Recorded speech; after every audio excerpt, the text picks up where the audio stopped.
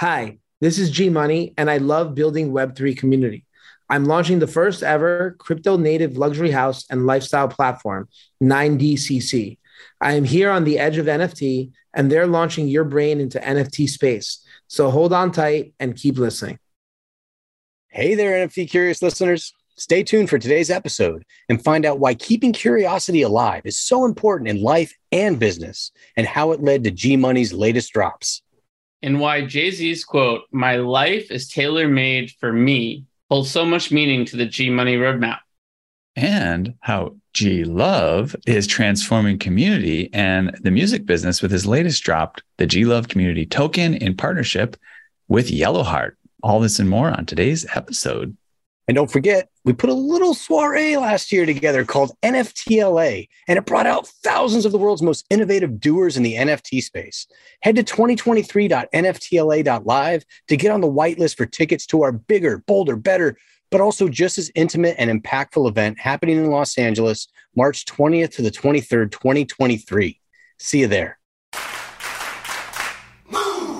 Welcome to the Edge of NFT with your hosts Jeff Kelly, Ethan Janney, and Josh Krieger, the podcast that brings you the top 1% of NFTs today and what will stand the test of time.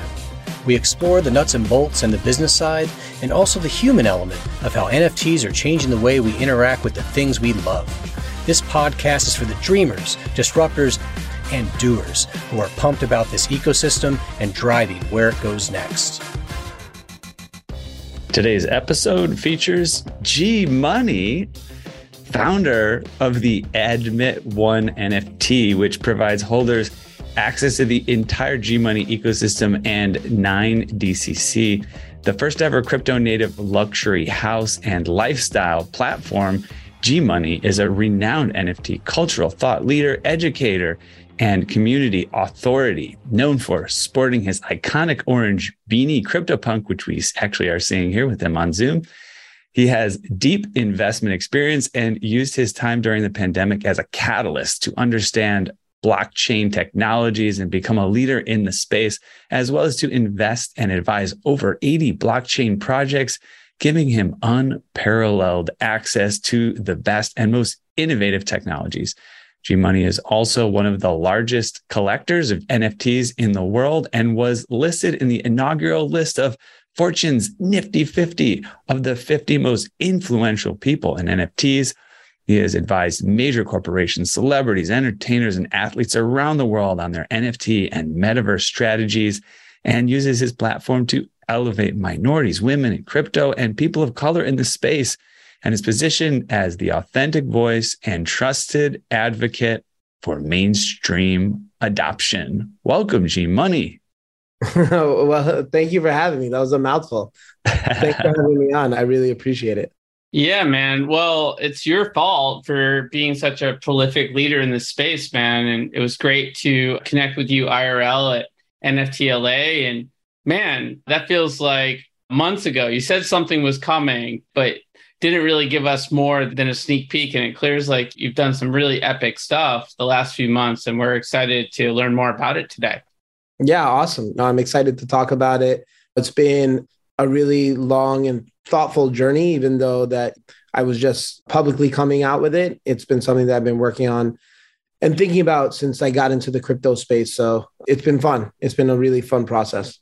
Yeah, it's dope, man. Well, before we dive in, for those that don't know about your prolific background, it's important for everyone to understand that you've done a lot in finance and investing and advising for a long time. And you actually wrote a manifesto that sort of goes into the genesis of the Admit One drop. And for those that sort of haven't read the manifesto yet, I'm sure they're going to be excited and want to dive in after the show. Give us like the cliff notes and some of this origin story that led to what we're talking about today. The manifesto it's kind of like I put it out there in place of a roadmap, because to me, it's like as long as I had a set of guiding principles and I explained why I was launching the community now and my reasons for doing so, and also listing, I believe it was 30 or 31 different principles that I kind of try to live by the most in my life, and kind of be like, hey, these are my guiding principles.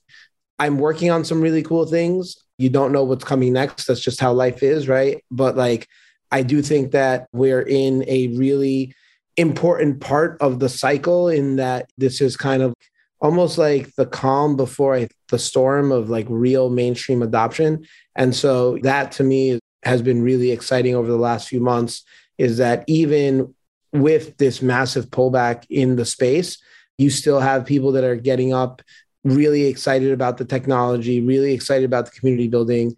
And that's something that to me, it's like, well, eventually like the success will come, right? Like I think something you always hear is every overnight success is years of hard work that goes into that, right? So it's like, I think we're in that years of hard work period that will lead to the quote unquote overnight successes over the next 2 to 5 years. Yeah, couldn't agree with you more. Unpack that hard work part of your statement a little bit more for us. And let's throw humility out the door for a moment. Like, what is some of the nuts and bolts of what you've been building over the last few years that led to this moment? I think some of it has been when I first got in the space in August of 2020, when I went down the NFT rabbit hole, because I've been involved in crypto since 2017. And when I started going down the NFT rabbit hole, it started making sense to me very, very quickly because I started playing Fortnite at the beginning of quarantine. And so when I started playing Fortnite, I started playing with my friends and their nephews, and these kids are like 10, 11, 12. And the first thing that they would ask me is, what skins did you buy? I'm like, skins, they don't give me any special powers. Why do I spend $7, $8 on something just to change how I look? This game is free to play. And what I didn't realize, it took me a few weeks to realize, is that like, I was like, yeah, like I started spending a bunch of money on skins. And it was then that I was like, wow, we're going to have this massive super cycle where these kids are 12 years old. And in 10 years, they're going to be 22. They're going to have their own disposable income, and they'll be totally okay with owning a purely digital asset. So there's going to be this massive super cycle. I don't know how to harness it just yet, but I know I need to pay attention to it. And then lo and behold, I find NFTs about 5-6 months later. And I was like, oh, this is it. Like, this is an NFT. This is your profile picture. That's your skin on Twitter. And I start going down the rabbit hole.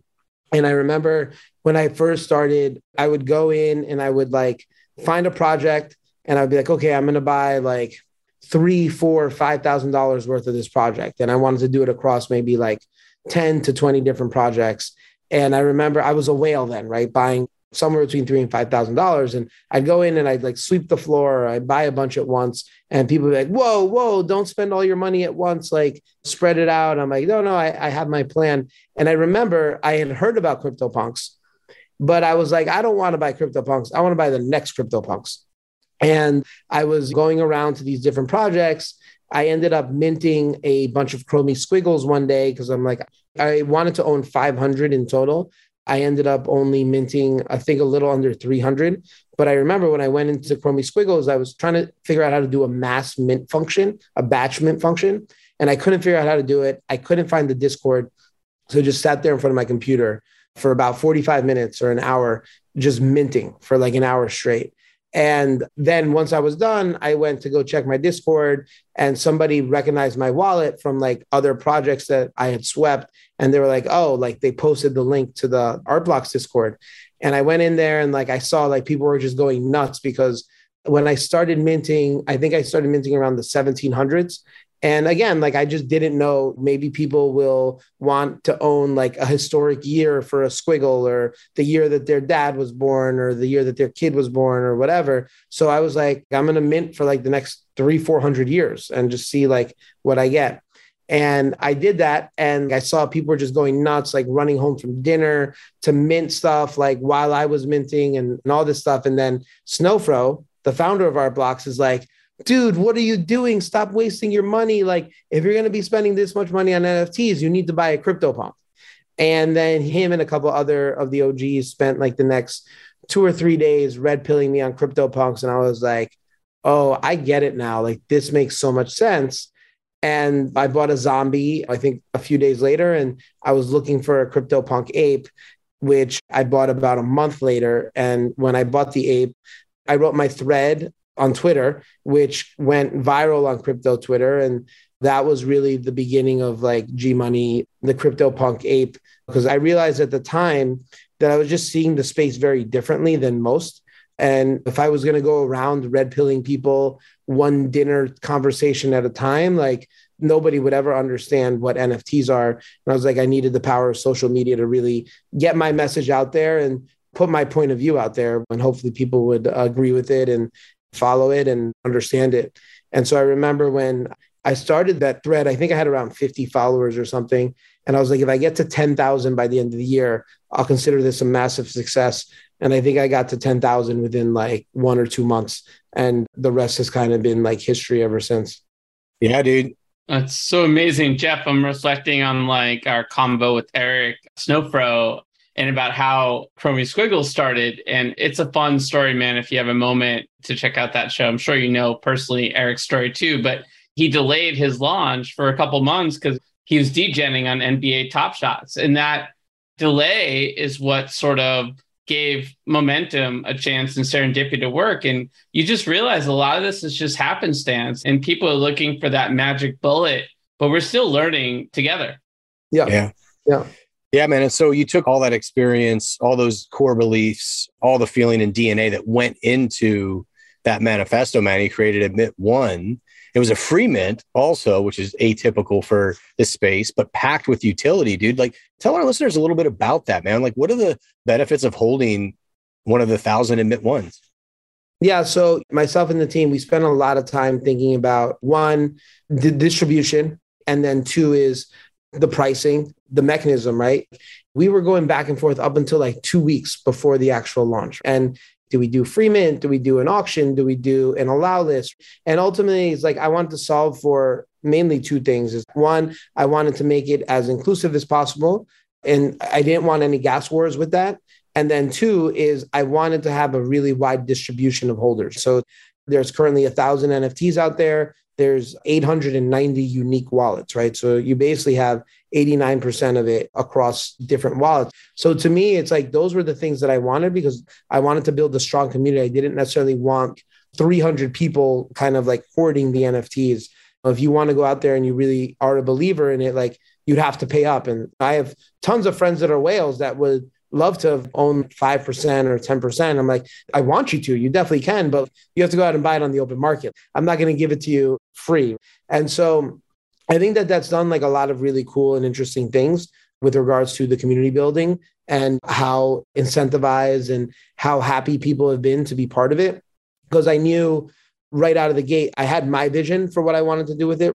I did a collaboration with Adidas for their Into the Metaverse NFT drop back in last December. And I know I'm having conversations with a lot of other brands that I think are going to be very interesting.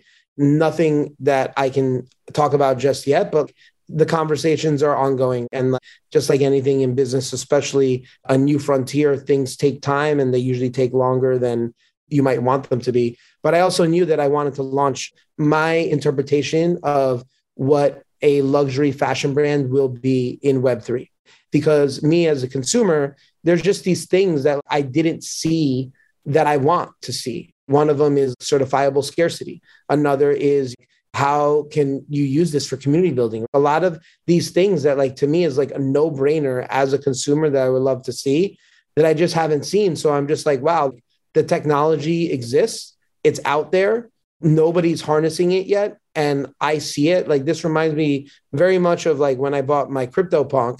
I think a lot more people understand NFTs and the utility value behind them now, but people just aren't necessarily pushing the space forward the way like they should. There are definitely a bunch of projects that are, but what the brands from, let's call them Web 2, the legacy world, need to see is they need to see success on some sort of level from the crypto natives. And so if we wait for the legacy brands to do it, it'll probably never happen, right? Because they're not really incentivized to disrupt themselves or disrupt their way of doing business. But it will happen from the crypto natives. So that was really the genesis behind deciding to launch 90cc. Admit One is your ticket to all things 90cc, along with all the other cool things that I'm working on. But 90cc is my main focus. One of the interesting things that I wasn't expecting with the launch of Admit One was how energized the community was around it and how the community is really kind of help build around it. I think there were a bunch of community members really early on that were like, okay, like let's utilize this community and get on Allow List. Like let's utilize the Admit One community. And again, because it's a smaller community, it makes it easier for a higher percentage of community members to be granted access into other communities. So we had, I think, around 5 or 6 people that were running around, getting onto a bunch of different Allow Lists. And we were like, internally, we're like, okay, well, we don't have the time to do this. This wasn't necessarily part of the plan, but people are really energized around it. Let's give them the resources they need to go around and get the community onto Allow List as people see and choose to do. And we formed the Watchers, which is part of Admit One, which is literally just going out there and getting onto different Allow Lists. And they have their criteria for projects to get on and stuff like that. And I think that that's been really cool. That's something I didn't expect. Like if we were sitting here 3 months ago and I was telling you my vision for Admit One, that wasn't something that crossed my mind, but it's like, let's empower the community. And I think that that's like something that's really powerful, because as much as I have my vision of what I want to do, you also have to listen to the community and give them some of what they want as well. And it's very much like the give and take. Like I have my vision and I know I'm going to execute on that the way I want to execute on it, but also kind of create that room for the community to be part of that journey with me. Yeah, it's fascinating, the kind of excitement and community spirit that seems to have emerged here. It must have been really fun to kind of be a part of that. So the iteration 1 is the first 9DCC product launch. Can you tell us a little bit more about that? What's the scoop with it? The only thing that I can say now is that it will be a t-shirt. It's going to be my interpretation of, let's say, the perfect tee. That it's something that I find, I'm actually wearing it right now, and it's super comfortable. I've been wearing a sample of it for the last 2 months or so. And it's just been something that I feel comfortable putting my name on. It's something I'm making for myself that I'm hoping other people will like as well. That's all I can kind of say right now, but there's a lot of extras that will be going into it along with the community building and all the cool stuff with that.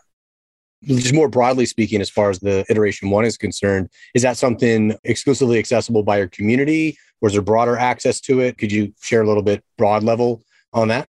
So the only way you'll be able to access it is by owning an Admit One token. I purposely designed it that way. I think the interesting thing is no matter what I would have done, there would have been demand for it.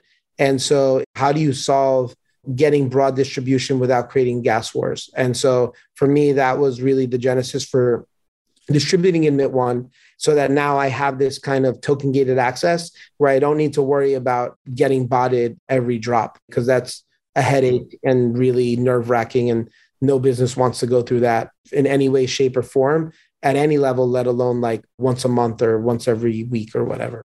Yeah, I mean, even what we've seen with pre-mint, and in spite of their best efforts, there's challenges with the tools and technology out there to support sort of that queuing process, and no one's like quite figured it out. So having that established community that you work with just makes it easier. And it's a meaningful number, but it's not so overwhelming that you can't sort of engage with that community on an in-depth basis. And I don't have too much time to listen to podcasts. I just happen to turn on the one with you and on Proof, and got a little bit of a sense of how you're looking at the community and how you've been impressed with the amount of engagement in the community. Would be great to check in with you now a little bit further out on how the community is developing so far, what you're learning about the community, and where you hope to go from here from a community perspective.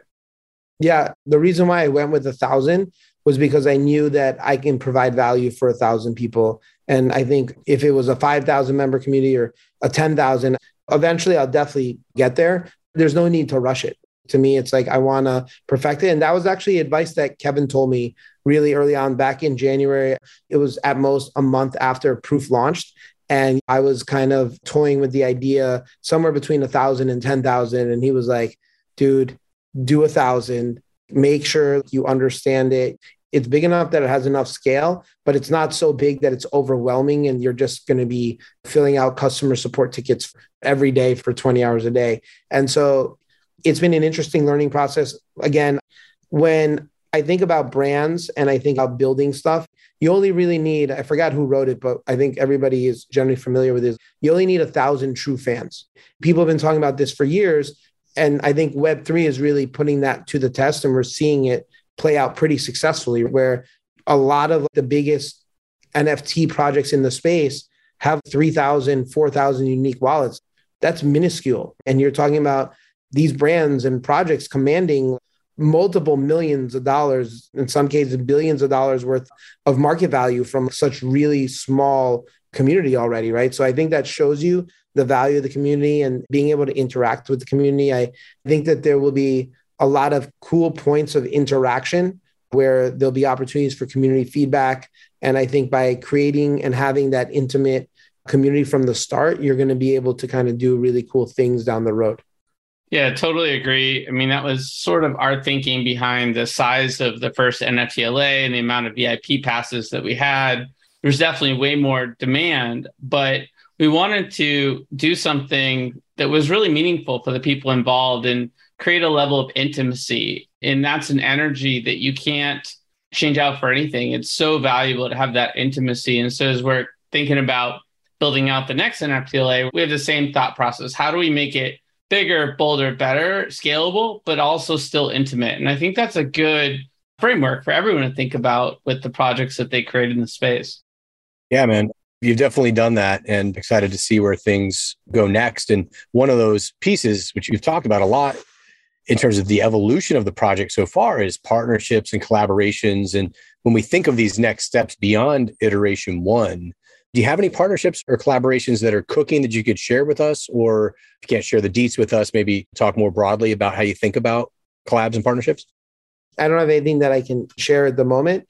When I think about collabs and partnerships, it's really things that I want to see. I've used this quote a bunch where it's like Jay-Z had an amazing quote on a podcast that he was on years ago where he said, "My life is tailor-made for me." And it's like he literally just does things that he likes, that he wants. And if people like it, great. And if they don't like it, that's great too, because he's just living his best life and his interpretation of it. And I kind of have that same philosophy where I've been approached with tons of collab opportunities that would have been very, very lucrative, but they just weren't on brand for me, right? Like where somebody coming to me with a brand that's like, "Oh, let's do something with this." I'm like, well, I would never wear that brand. So that's just inauthentic to who I am as a person. Now, if these brands want to come to me, I'm gladly to talk to them about those things, right? And so it really is just that, going to that ethos of, if it's something that one, I get excited about, that I want to work on, because I think people understand authenticity no matter what it is. You could love Adidas and I could love Nike or vice versa. But if you're really passionate about that brand or about the project that they're working on, it comes through in your voice. You can tell that it's not like a paid shill or whatever it is. You can tell that that person is really excited to be part of that. And so that's kind of my philosophy on all of things, right? Like with Adidas, like I've been thrilled. Today is actually the 1-year anniversary of when I first went to Adidas HQ and met Ben White for the first time. And when I walked out of there, I was like, I had to pinch myself, because I'm like, I knew that that moment would come. I didn't think it would happen. That moment I thought was like 3 to 5 years away, and it was 3 months away. And so here we are now, 1 year after that meeting, and some of the conversations and the people that I've met and the experiences that I've had over the past year, you could have told me exactly 1 year ago today, and I'd be like, you're crazy. Like, there's no way that that happens. Maybe a couple of years from now, but not within the next 12 months. So it's been a whirlwind experience. I'm fortunate enough that I can pick and choose the brands and the people that I want to work with, and just making sure that I'm doing things that I believe in, that I think are really cool, that I think ultimately, if people like G Money, they're probably going to like the things that I like. Yeah, that's a perfect philosophy. Yeah, it's something that I totally resonate with, and especially when it comes to people that you could potentially have some influence. It's always nice to just meet them, talk to them. Do I like this person? And sometimes you meet someone and it could be a bad day. It's good to think about it, right? But yeah, say, are we vibing? And if you're not vibing, you don't pressure stuff like that. So next question, do you have any kind of roadmap things you want to discuss? I know there's some things that are in process and things that you don't necessarily need to share about. That's totally fine. But what are you thinking about, if it's not specifics, as you look into the next several years? I have my internal roadmap that I won't share with the public. I think that when you talk about roadmaps, it's like, I used to trade equities, publicly traded equities before I went full time into NFTs. And one of those things is like when you make an announcement of what you plan on doing, your investors hear it for sure. So does your competition. And so you lose some of that element of surprise of what you're working on. Companies will give broad strokes every few years, but they won't sit there and tell you every earnings conference call is like, well, we're going to release this 5 pairs of Yeezys this quarter. And these are the dates we're going to release them on because one, obviously life gets in the way, right? So there's supply chain constraints or maybe some legal holdups or whatever it is, contract negotiations, whatever it is that happens. But you have to kind of trust in the team. And that's why like management makes a huge difference, right? That there's people that are proven executors, they will execute and you can trust that. And there's a premium that's given to that. So as much as I really enjoy the things that I'm working on and I'm excited to talk about, I really don't want to be beholden to a roadmap. Also, it's like new things come up. Like I meet new people and I'm introduced to new people all the time. They're like, oh, we want to implement this type of solution. And I'm like, wow, like let's get that. How do we do that as soon as possible? Right. And I'm going to use 2 examples. One was when I did the Bitcoin Miami scavenger hunt, where it was basically a 3-day POAP event. I decided this 3 days before I was going to Miami.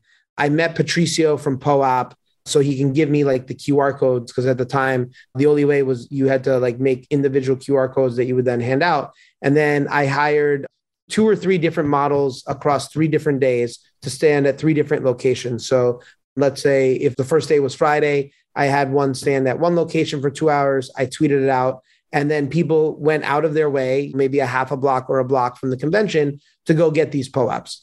And over the course of 3 days, I think a total of like somewhere between 60 and 90 people collected them. 11 people collected all 3 across all 3 days. And the feedback I got on that was like, wow, this was one of the best things I did this week because it was fun. It was playful. It wasn't like much of a lift. But 2 is what I knew when I was doing it is like, if a celebrity or brand were to come into the space and do that, if they only gave out 5 POAPs, they would consider that a massive failure. If they gave out 1,000, they might consider that a massive failure. For me, I was like, I'm going to experiment. Maybe there's something from here that works. Maybe there's something that doesn't. But at the very least, we're not going to find out until 5,000, 10,000 followers at the time. I have the opportunity to fail. I can sit there and learn from my experiences and make it better next time. It went off great. POAP then did an NFT NYC scavenger hunt a few months later in November. And they've been like playing around with that idea and playing with those things with POAPs and things. And it really started like helping POAP. It already was used at a ton of crypto conferences, but I think it really started making it well known in like the NFT space. And so I think like by doing cool things like that, that I'm like, oh, I haven't seen this. I'd like to see it. Let's implement it. By not having a roadmap really gives me the opportunity to do cool things where I'm like, oh shit, that's cool. That's new. All right, this is what I want to do with it. Like, how fast can we do it? Because the larger a corporation is, the longer it's going to take them to do something where they're like, oh, we're moving at the speed of light. And that's 18 months for a multi-billion-dollar corporation, whereas we can do it in 1 week in crypto. Yeah, I love that lesson too of how a small success can be a big success. It kind of goes back to what you were talking about, just deciding to do a mint of 1,000. One of the great advantages of having only 6 people who were able to gather those 3 total is you can treat them extra special without having to bend over backwards. If there were like 1,000 people that collected all 3 and you want to do something special, sort of recognize that or celebrate that, it'd be a totally different ballgame. So to that point, the 11 people that collected all 3 of those POAPs were the only people that were airdropped admit 1, not having to do anything in the order that they finished the collection. So whoever collected all 3 first got the first NFT all the way up to number 11. Very cool. Boom, there it is. That's great. We've got a little scavenger hunt idea cooking as well. So definitely excited about the possibilities there of sort of just making it more fun to be a member of the community, both virtually and in real life, and all the rewards and joy and value that can be delivered with NFT culture that's not as easy without NFTs in the mix. So it's pretty awesome how you've really pioneered that area. And there's definitely some other giants in the space that I know that you respect and that you've looked to for inspiration, would love sort of to hear just some of the highlights in terms of projects in the space that you really admire, people, sort of what types of projects you think are doing pioneering things. Yeah, so I'm a huge fan of obviously everything that Snowfro and Artblocks are doing. He's like my wiser brother, that he's kind of like my North Star in the space. And I love jamming stuff with him every few weeks. Obviously, I'm a huge fan of Chromie Squiggles and everything that Artblocks does. And I know that the way they really think about community, I think, is unparalleled. I think what Justin Aversano is doing over at Quantum Space is amazing as well. With regards to projects, Kevin Rose is doing an amazing job with Moonbirds, right? And I think what we're starting to see now is the branch away from art.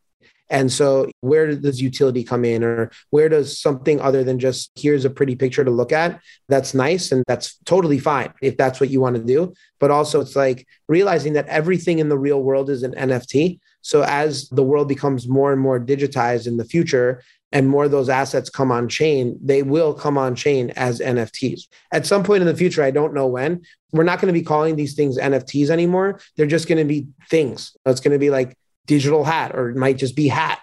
And that's kind of the world we're headed to. And so to me, the stuff that I'm super interested in general is people that are pushing the boundaries, trying new use cases. I don't necessarily have as much time as I'd like anymore to kind of really dig in the weeds into Discord and really like kind of try to find new up and coming projects. But when stuff comes across my desk that I find interesting, I try to look into it.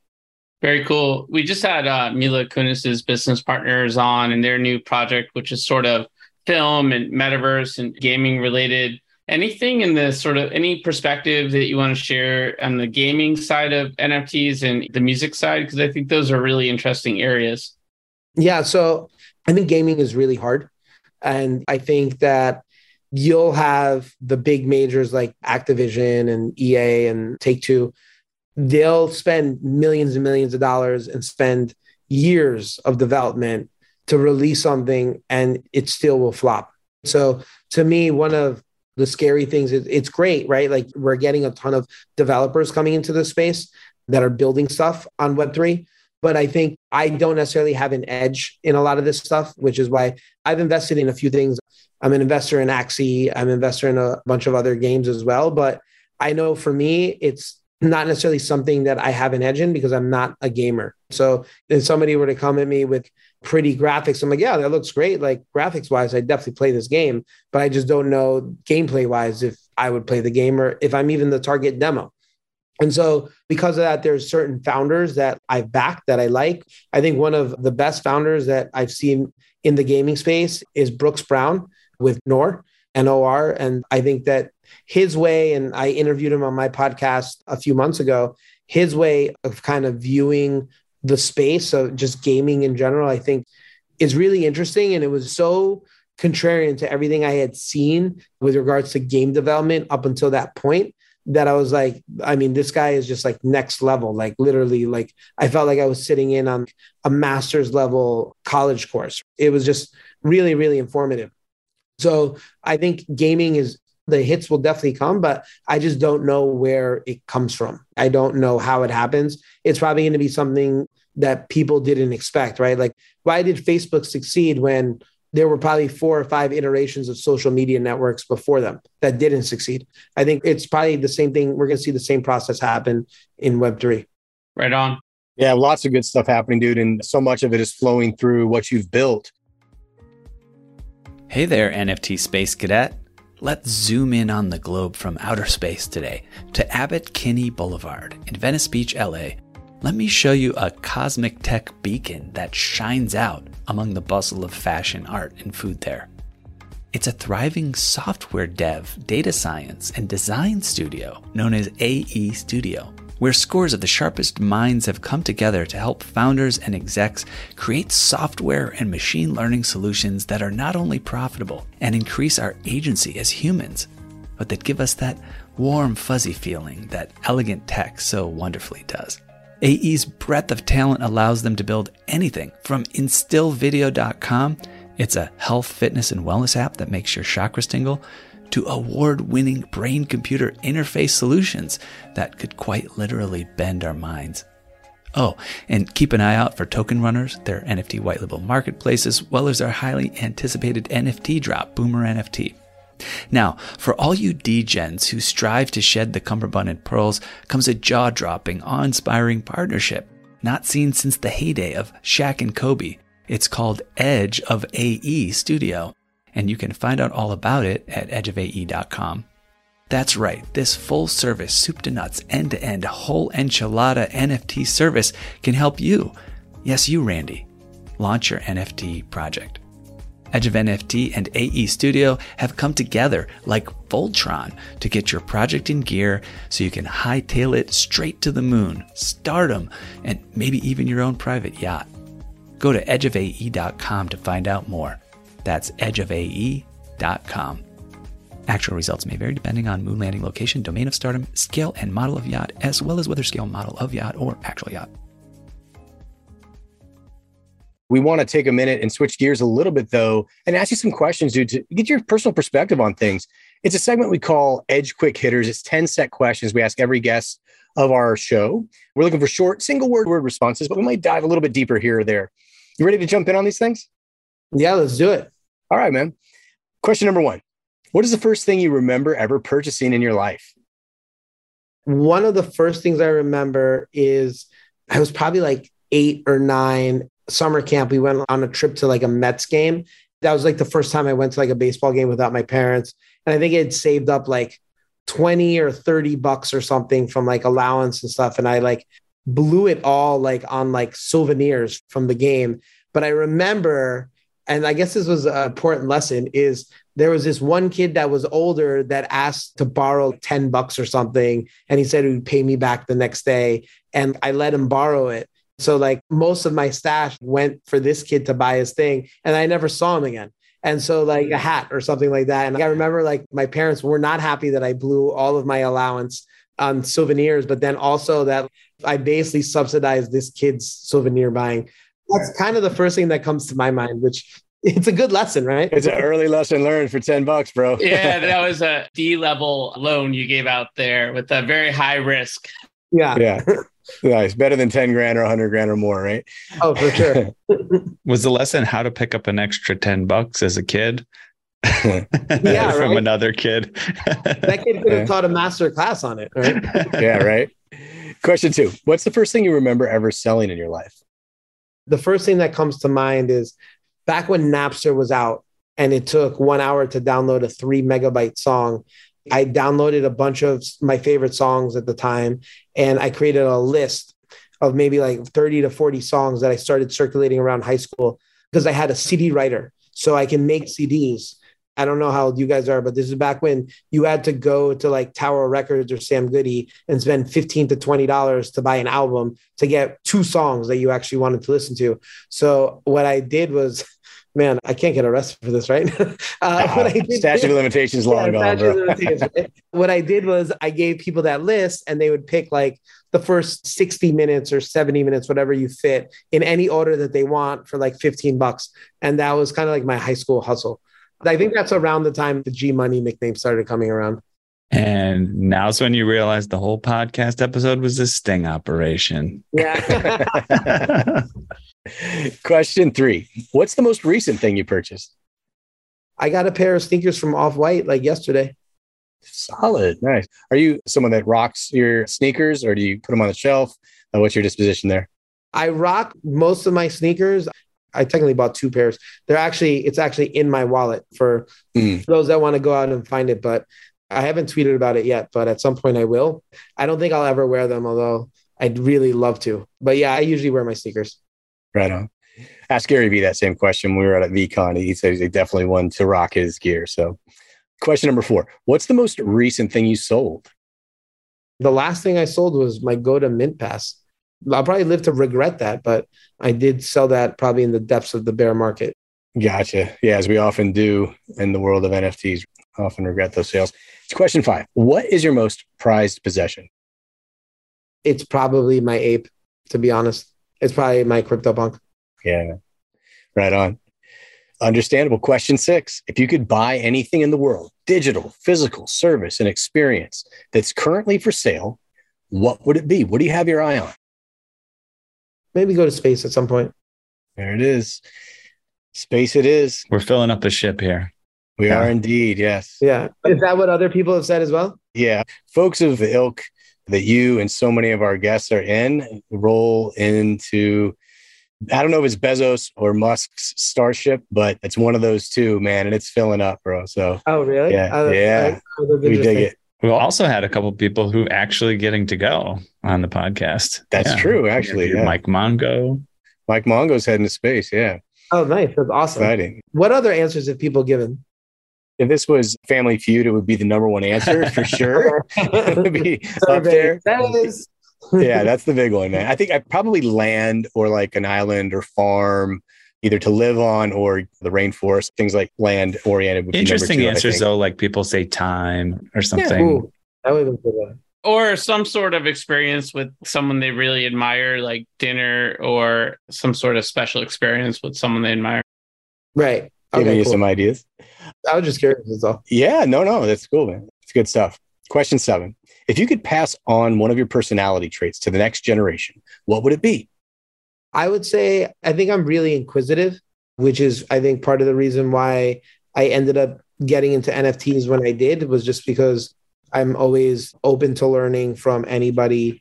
I think that's a trait that I think a lot of people have when they're young, but as they get older, in crypto in general, there's just so many smart young kids that literally I could be their dad. And I'm like, you're a fucking genius and you're so much smarter than I am. Teach me as much as I can from you. And I think that inquisitive nature is something that I think is one of my strong suits. Yeah, man, keeping that element of curiosity, I think it's hard. For some reason, it gets beaten out of people somehow in life, man. And it's like, it's so important to elevate that sense of wonder and curiosity and exploration. I don't know, the world seems to sap it for some reason. Yeah. Question number 8, flip side. If you could eliminate one of your personality traits from the next generation, what would that be? I'm really sloppy and disorganized, kind of. Probably that. If there was one thing I wish I could do better, is just be a much neater person. Got it. Yep. Understood. Question 9, a little easier. What did you do just before joining us on the podcast? I actually just went for a walk around Paris, and I was just at the Eiffel Tower right before coming here. That's a fun one. That's pretty cool. That's got to be up there with the coolest responses to that one. Question number 10. What are you doing next after the podcast? It's really up for debate. I might be going out for a few drinks with friends, or I might be going to bed. It's midnight over here, so it's much later in the evening. So it's really like, do I want to just call it a night and catch up on some sleep, or go out and rage? Pretty solid options, bro. Nice. Well, that's Edge Quick Hitters. We appreciate it, man. Thanks for sharing with us. I think we want to head over to hot topics now. Oh, yeah. So, yeah, I think we can bring G Love in the mix. And Ethan, I will turn it over to you, man. Yeah, let's hear about it. So today's first hot topic here is all about the G Love community token. We've got a couple of G's here on the podcast, incidentally, today. The G Love community token gave holders access to pre-mint the Philadelphia, Mississippi album NFT 24 hours before its public sale. Yellowheart launched his community token in May, distributed about 5,000 tokens to his fans, giving fans early access to the album. It's all happening right now. They are about to do more drops with G Love. The token also gives exclusive access to G Love's giveaways like concert tickets, art, and events. It was made available via Yellowheart, a global leader in entertainment NFTs, including tickets, music, and collectibles. They've been on the podcast and we're good friends. G Love's community token was Yellowheart's most successful drop to date, and G Love's album is #1 on the blues charts for the first time in his career. Wow. G Love, congratulations. That's so exciting. Welcome to Edge of NFT. Thank you, guys. Thanks so much for having me. And wow, this has been just so informative to hear G Money speak on dropping so much knowledge on the NFT space. But yeah, it's been a really great ride, kind of jumping into the space. You know, there's been a lot of challenges. My biggest thing right now is trying to get people over, music fans in particular, and the community that we've built over the years doing live shows all around the world, to get those people over into this space, which continues to really be a difficult situation. But I mean, you pulled it off though, man. I mean, in a sense, with the success and awesome to collaborate with Yellowheart, rocking the Yellowheart hat to show some support there. And I got to just say, my girlfriend's been a huge fan of yours for many, many years and was super pumped to hear that you'd be on our show today. We were at your concert in LA recently. And what was the experience like to do this with your fans and to see that compounding effect of the NFTs supporting the physical sale of the album? Yeah, no, it was really cool. Like, this was my third drop that I've done. I did a PFP collection, 10,000 with Moonwalk, and then with Dave Krugman, All Ships Co. and Block Party, we did the Hembo Henning G Love first tour poster drop. And then the Yellowheart thing was the third project I got into work on. And it was so cool, man, because we put out the community token and people just really minted a lot of them. And it was like, wow, this is happening. So it was really exciting. I mean, just to be honest, so that was a free mint, the community token, and then trying to convert those into sales for the album. That's been a little more challenging. So this is just a learning process. And this is, like you guys are saying, this is the kind of maybe the first inning, or maybe the game's about to start with this whole community. So I'm just happy to be in it and putting into work right now and just getting it out there, man. Yeah, man. Keep grinding on that front. Yeah. And you're in this interesting position, right? Because not a lot of people bring such a distinctive community along with them, where on one side is a big advantage, right? Because they follow you, they know you, there's this passion there, this connection, this relationship already. But by the same token, those folks aren't necessarily like crypto native. They don't necessarily understand the space, to your point. What steps are you taking to try to educate them and help them out, whether it's getting a wallet or actually understanding the dynamic of NFTs and how it relates to your work? Like, what are you guys doing on that front? That was an interesting part of working with Yellowheart, because their platform is pretty user-friendly for newbies, because you can just purchase with a credit card. So that in itself is a pretty big deal. If you think about like when we were all first learning into the space and everybody had like a guru or someone kind of coaching them and teaching them how to get the wallet and move funds from here to here. And now you know how to do those steps, but like you could think back, man, there was like your kind of brain was frying sometimes trying to figure out all these steps. So it's a challenge to get people to do simple things like set up a wallet. Like you're going to have to go to Coinbase. You're going to have to put in money. You got to connect your bank account, drop $500 in or whatever, buy Ethereum, then move the Ethereum to MetaMask, and then move the, you know what I mean? So this is a lot of steps for people that maybe just use the internet to look at Instagram. So what are we doing? Like just kind of trying to outreach with tutorials on how to get wallets. And again, just like G Money was saying, just constant conversations, just one-on-one with people that you come in contact with, trying to convert people over into the space. Yeah, kudos to you for putting in the time. I know from experience, it's not easy. Sometimes it can get frustrating too.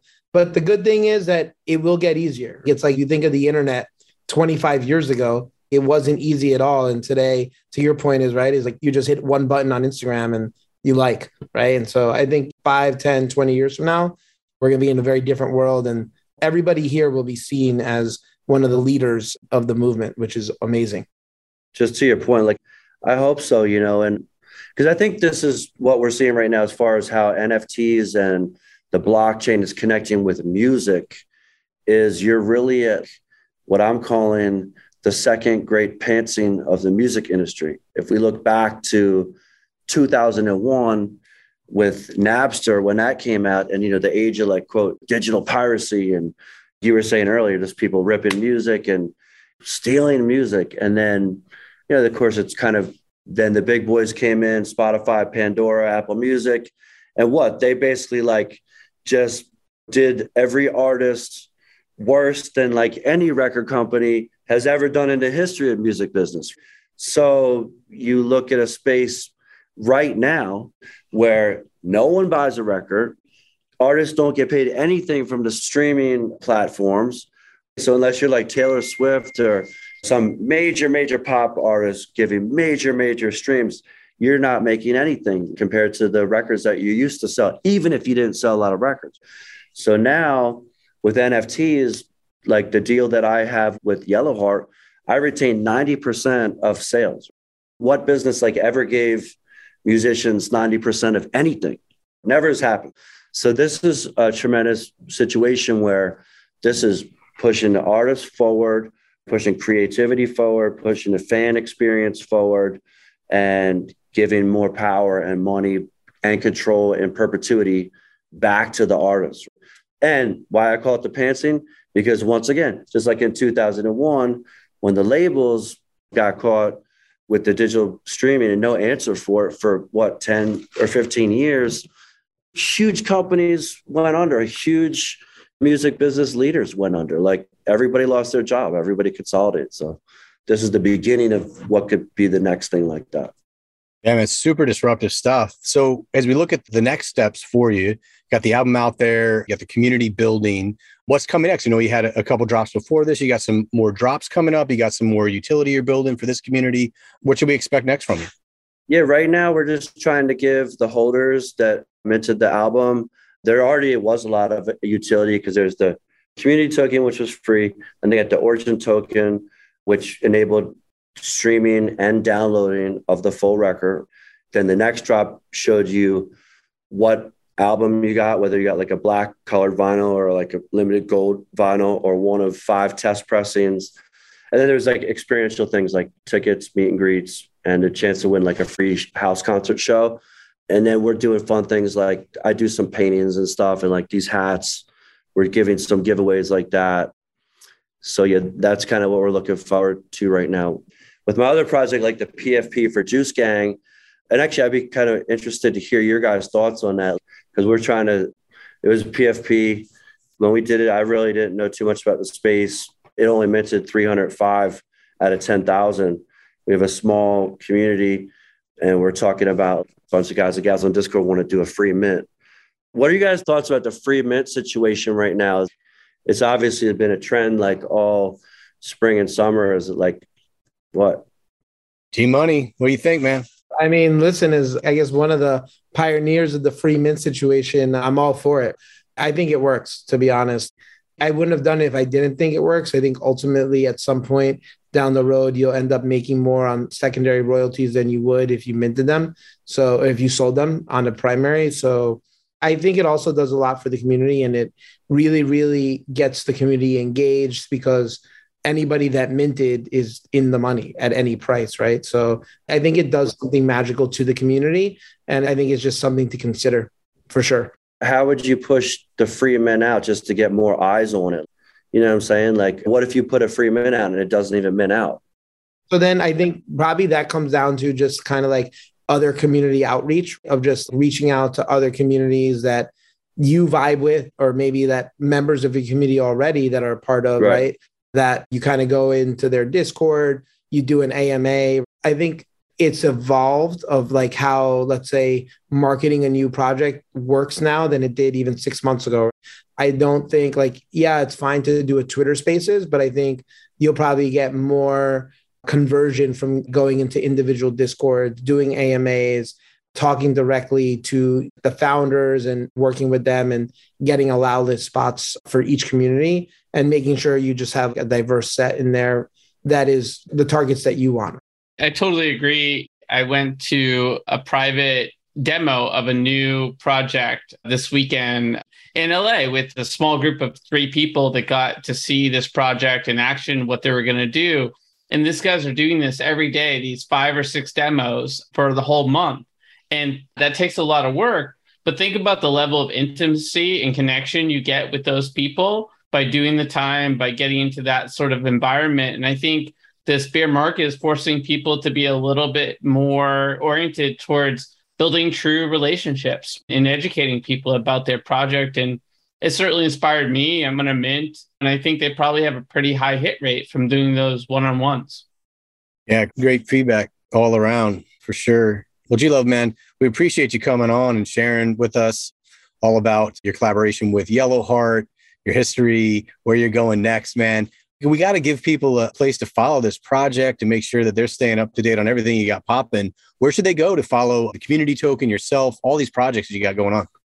You can find me on Twitter at Glove, just at Glove, on Instagram at Philly Glove, Glove and Special Sauce on Facebook, and our homepage is Philadelphonic.com. So we're just on tour all summer right now. It's kind of the first big tour since the pandemic. So just stoked to be back out on the road. And one more little thing I'm thinking about doing, our next project's going to be, we have, and I don't even know if this is legal, so maybe G Money and I are both getting locked up after today's podcast. I got like a storage space full of all of our master reels, like the Ampeg 2-inch tapes from back in the day. So we were shooting like 50 of the reels and going to do like this master reels NFT drop. And then each NFT will be unique and they'll each represent one reel, which has whatever songs we recorded, like blues music, Baby's Got Sauce, some more obscure tunes and some other ones. So that's going to be the next thing happening in the fall. And yeah, but other than that, just keep plugging away. So it's really informative to be here with you guys today. Thank you. Sure thing, man. Great having you. And yeah, word on the street is we got a little giveaway as well. We're going to do, I think it's 5 of the new G Love album NFTs. So listeners, keep an eye out on our socials for that. We'll be giving you the deets on that giveaway and going to be super, super cool. So again, keep an eye out for that great album cover. Dude, thanks again for joining us. Really appreciate it. Can't wait to see where you go next. Thanks, guys. Absolutely. Thanks for joining. Right. Take care, man. Take care. Good luck. Yo, thanks, G Money, man. Pleasure to hear you, brother. Likewise. All right. Talk soon. So yeah, guys, look, I think we do have a couple of other interesting hot topics here. If we got a moment to cover these, we good on going in some Yuga Labs legal trouble potentially? Yeah. All right. Let's jump in on this. Let's hit it. Interesting stuff. So Yuga Labs may face a potential class action lawsuit over ApeCoin and NFT sales. According to the international law firm Scott and Scott's websites, that just sounds like two high school kids said, let's start a law firm called Scott and Scott. All right. Anyway, sorry, that's an aside. There's a possibility that the non-fungible token company Yuga Labs may be threatened with a class action lawsuit for generally promoting the growth aspects and change for huge returns on investment to unsuspecting investors. Okay, well, it's a little bit close to home for a lot of people. I know that I heard about Ape because we're in NFT space. And what I think is interesting about this is I met a woman at a little gift shop when I was visiting California for NFT LA. And she told me she had bought her first cryptocurrency. I thought it'd be Ethereum or Bitcoin or something. I said, what is it? She said, ApeCoin. And I said, oh, wow, that's fascinating. I haven't even got a chance to get some ApeCoin yet, and I know all about it. And I said, how did you hear about it? And she said, I heard about it from Oprah. So yeah, if there's something going on here, Oprah's in on it. She's got her feet in hot water again. I don't know. Look, man, here's the thing I say about it. Number one, any celebrity, any endorser, this is just branding 101. You're trying to elevate the value of your brand by collaborating with endorsers. And the more you can find alignment with them and authentic supporters, the better it is to ultimately push the value of your company. If it's private, increase sales of your product, increase the stock price ultimately, which is the value of public companies. That seems to have no merit to me. Number one. Number two, I mean, to me, that just says that Yuga Labs is that much more legit. Because once you start getting like tort cases coming at you, you know, these bogus lawsuits, you've definitely landed. I mean, they landed a long time ago anyway, but that is par for the course, normal kind of stuff. People threaten class action, this and that. It's an unfortunate reality of doing business and growing a business these days and achieving success. You got to have a big legal team to deal with these kinds of things, but that's normal shit. This seems completely unfounded to me from what I'm reading here, but I don't know. Yeah, I mean, Yuga Labs has a pretty big valuation, right? $4 billion. There's definitely a set of lawyers that pride themselves on finding big companies and sort of trying to get a paycheck and get them to sort of close shop on the case as quickly as possible here. So they poked a big bear. And I think it's going to be difficult for them to prove this case in the long run. I'm not hopeful about this lawsuit unless there's certain things I don't know about how they used more explicit language than we normally do. But we all want to create more value in the world. I think that's part of being human. That's being part of creating anything in the business, whether it's a digital collectible, a physical collectible. I think value is what makes the world go round. So I'm very skeptical about this lawsuit. G-Money, what are your thoughts? I'm just kind of seeing this now, but from what it looks like from the explanation is they're trying to classify it as security. which I think would have bigger implications for the NFT sector in general. And in order to kind of win a case like this, it probably comes down to certain legalese talk and like terms and conditions that I'm sure Yuga Labs showed their lawyers and had their lawyers sign off on before having any official communications and stuff. But to me, it just seems like they're trying to classify it as security, which is probably like a bigger issue and a more resounding issue. And I don't know if we necessarily get that answer from this lawsuit, but I don't know enough about law, to be honest. I think you included on something. There's a lot of squirrely stuff that happens in that world. For example, like the OpenSea case, where we had the CTO or whatever that was like manipulating the system and picking up NFTs and then highlighting them on OpenSea. And the SEC got involved in that case, which was a clear move to classify NFTs as securities. And that was like the subtext of the article, but that was unquestionably a big part of the motivation. And so, yeah, I think that's an interesting angle on this. There could be a play there. Yeah. And if, just to be clear, if you read on in the article, it doesn't look like they actually have filed any sort of a lawsuit yet. They're sort of gauging interest from potential investors. So that's what's going on. Once I hear class action, I hear money grab. That's the thing. You see it so often. And it's just like people make their living out of freaking class action lawsuits. It's a bummer. So what are you going to do? Well, hopefully that's not the case. I think Yuga Labs is like really moving the needle in the space. And that would be a bummer if somehow that got thwarted. Okay. More lawsuits. Pulp Fiction NFT lawsuit. Miramax versus Tarantino et al. In the midst of the NFT craze in late 2021, Tarantino launched an NFT collection consisting of digital images of portions of the handwritten versions of the Pulp Fiction screenplay. NFTs were auctioned on the NFT exchange OpenSea. In response, Miramax sued Tarantino and Visiona for breach of contract, copyright infringement, trademark infringement, and unfair competition. We actually got a chance to talk with someone from Secret Network who kind of helped with this launch of Quentin's, and they couldn't comment deeply about it themselves. But one thing that was interesting that they noted was that apparently, again, according to the interview that I did, that when Miramax was suing, they were secret NFTs. So yes, he said they were kind of like, here's some of my private notes on the script and stuff like this. But if you get it, it's secret and only you can see it unless you want to share it. So theoretically, Miramax was suing over content they actually didn't know what it was, which is interesting if it's true. Yeah, I mean, G Money, you were on the panel you mentioned with Quentin right before this lawsuit dropped. Did it catch you by surprise? Yeah, I mean, I don't have a Hollywood background, so I don't know the terms of these contracts. But from the way Quentin was describing it on the panel, was that it'd be pieces or it'd be notes, or it might have even been the original manuscript that he wrote that was like sitting in his basement anyway. So like it was his property. It's also really bizarre, I think. And I guess this happens in showbiz a lot, where it's like you create something and then you have no rights to it in the future, but it's his creation, right? It's his baby, it's his vision. And it's just weird, I think, how that works. So this kind of goes back to why we're all here in the NFT space and how this empowers creators, right? Is like taking out those middlemen that kind of write everything in. And I'm not sure if it was for this lawsuit or maybe another lawsuit where something as little as any digital iteration, like you own the rights to anything in a digital format forever. And then does that encompass NFTs? Does that not? That probably does encompass NFTs if it's written in that language, right? But maybe there was exclusionary language that doesn't. So I think it'll be really interesting to watch this.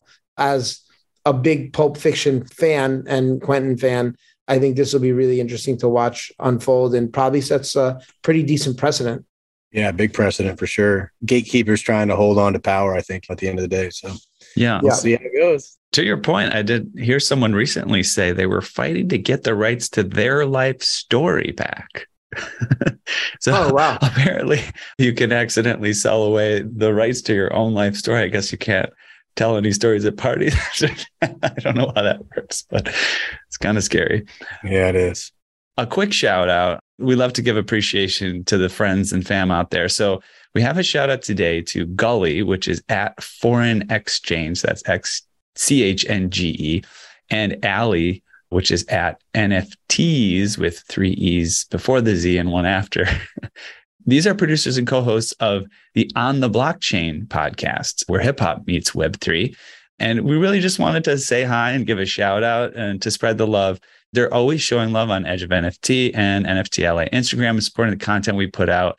We really love having allies in the space. And so big shout out to Foreign Exchange and NFT Freeze. That's Gully and Allie of the On the Blockchain podcast. Hope to meet up with you sometime soon. Much love. Appreciate it. Well, it's been an amazing show, G Money. Thanks so much for joining us and spending this time with us here, dude. We got to give folks all the deets on where to follow you and this amazing stuff that you got popping. Where should they go, man? Yeah, so Twitter is probably the best. G Money NFT for myself.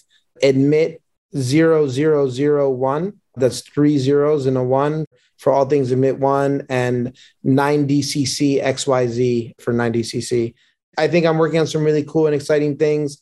The next few years, I think, are going to be really exciting in a whirlwind. So excited to share everything I'm working on. There it is. We appreciate it. So listeners, please follow G Money and all these projects. So many cool things happening there. Lots of alignment around his belief and ours. Okay, well, I think we have reached the outer limit at the Edge of NFTs for today. So thanks for exploring with us. We've got space for more adventures on this starship. So invite your friends and recruit some cool strangers that will make this journey all so much better. How? Go to Spotify or iTunes right now, rate us and say something awesome. Then go to edgeofnft.com to dive further down the rabbit hole. Also, look us up on all major social platforms by typing at Edge of NFT with no spaces and start a fun conversation with us online. Lastly, be sure to tune in next time for more great NFT content. Thanks again for sharing this time with us today. The views and opinions expressed on the Edge of NFT podcast reflect solely those views and opinions of the show creators and its guests. We're learning as we go, just like you. Please make sure to do your own research. Our podcast is not financial advice. There are multiple strategies and not all strategies fit all people. You understand that you are using any and all information available on or through this podcast at your own risk.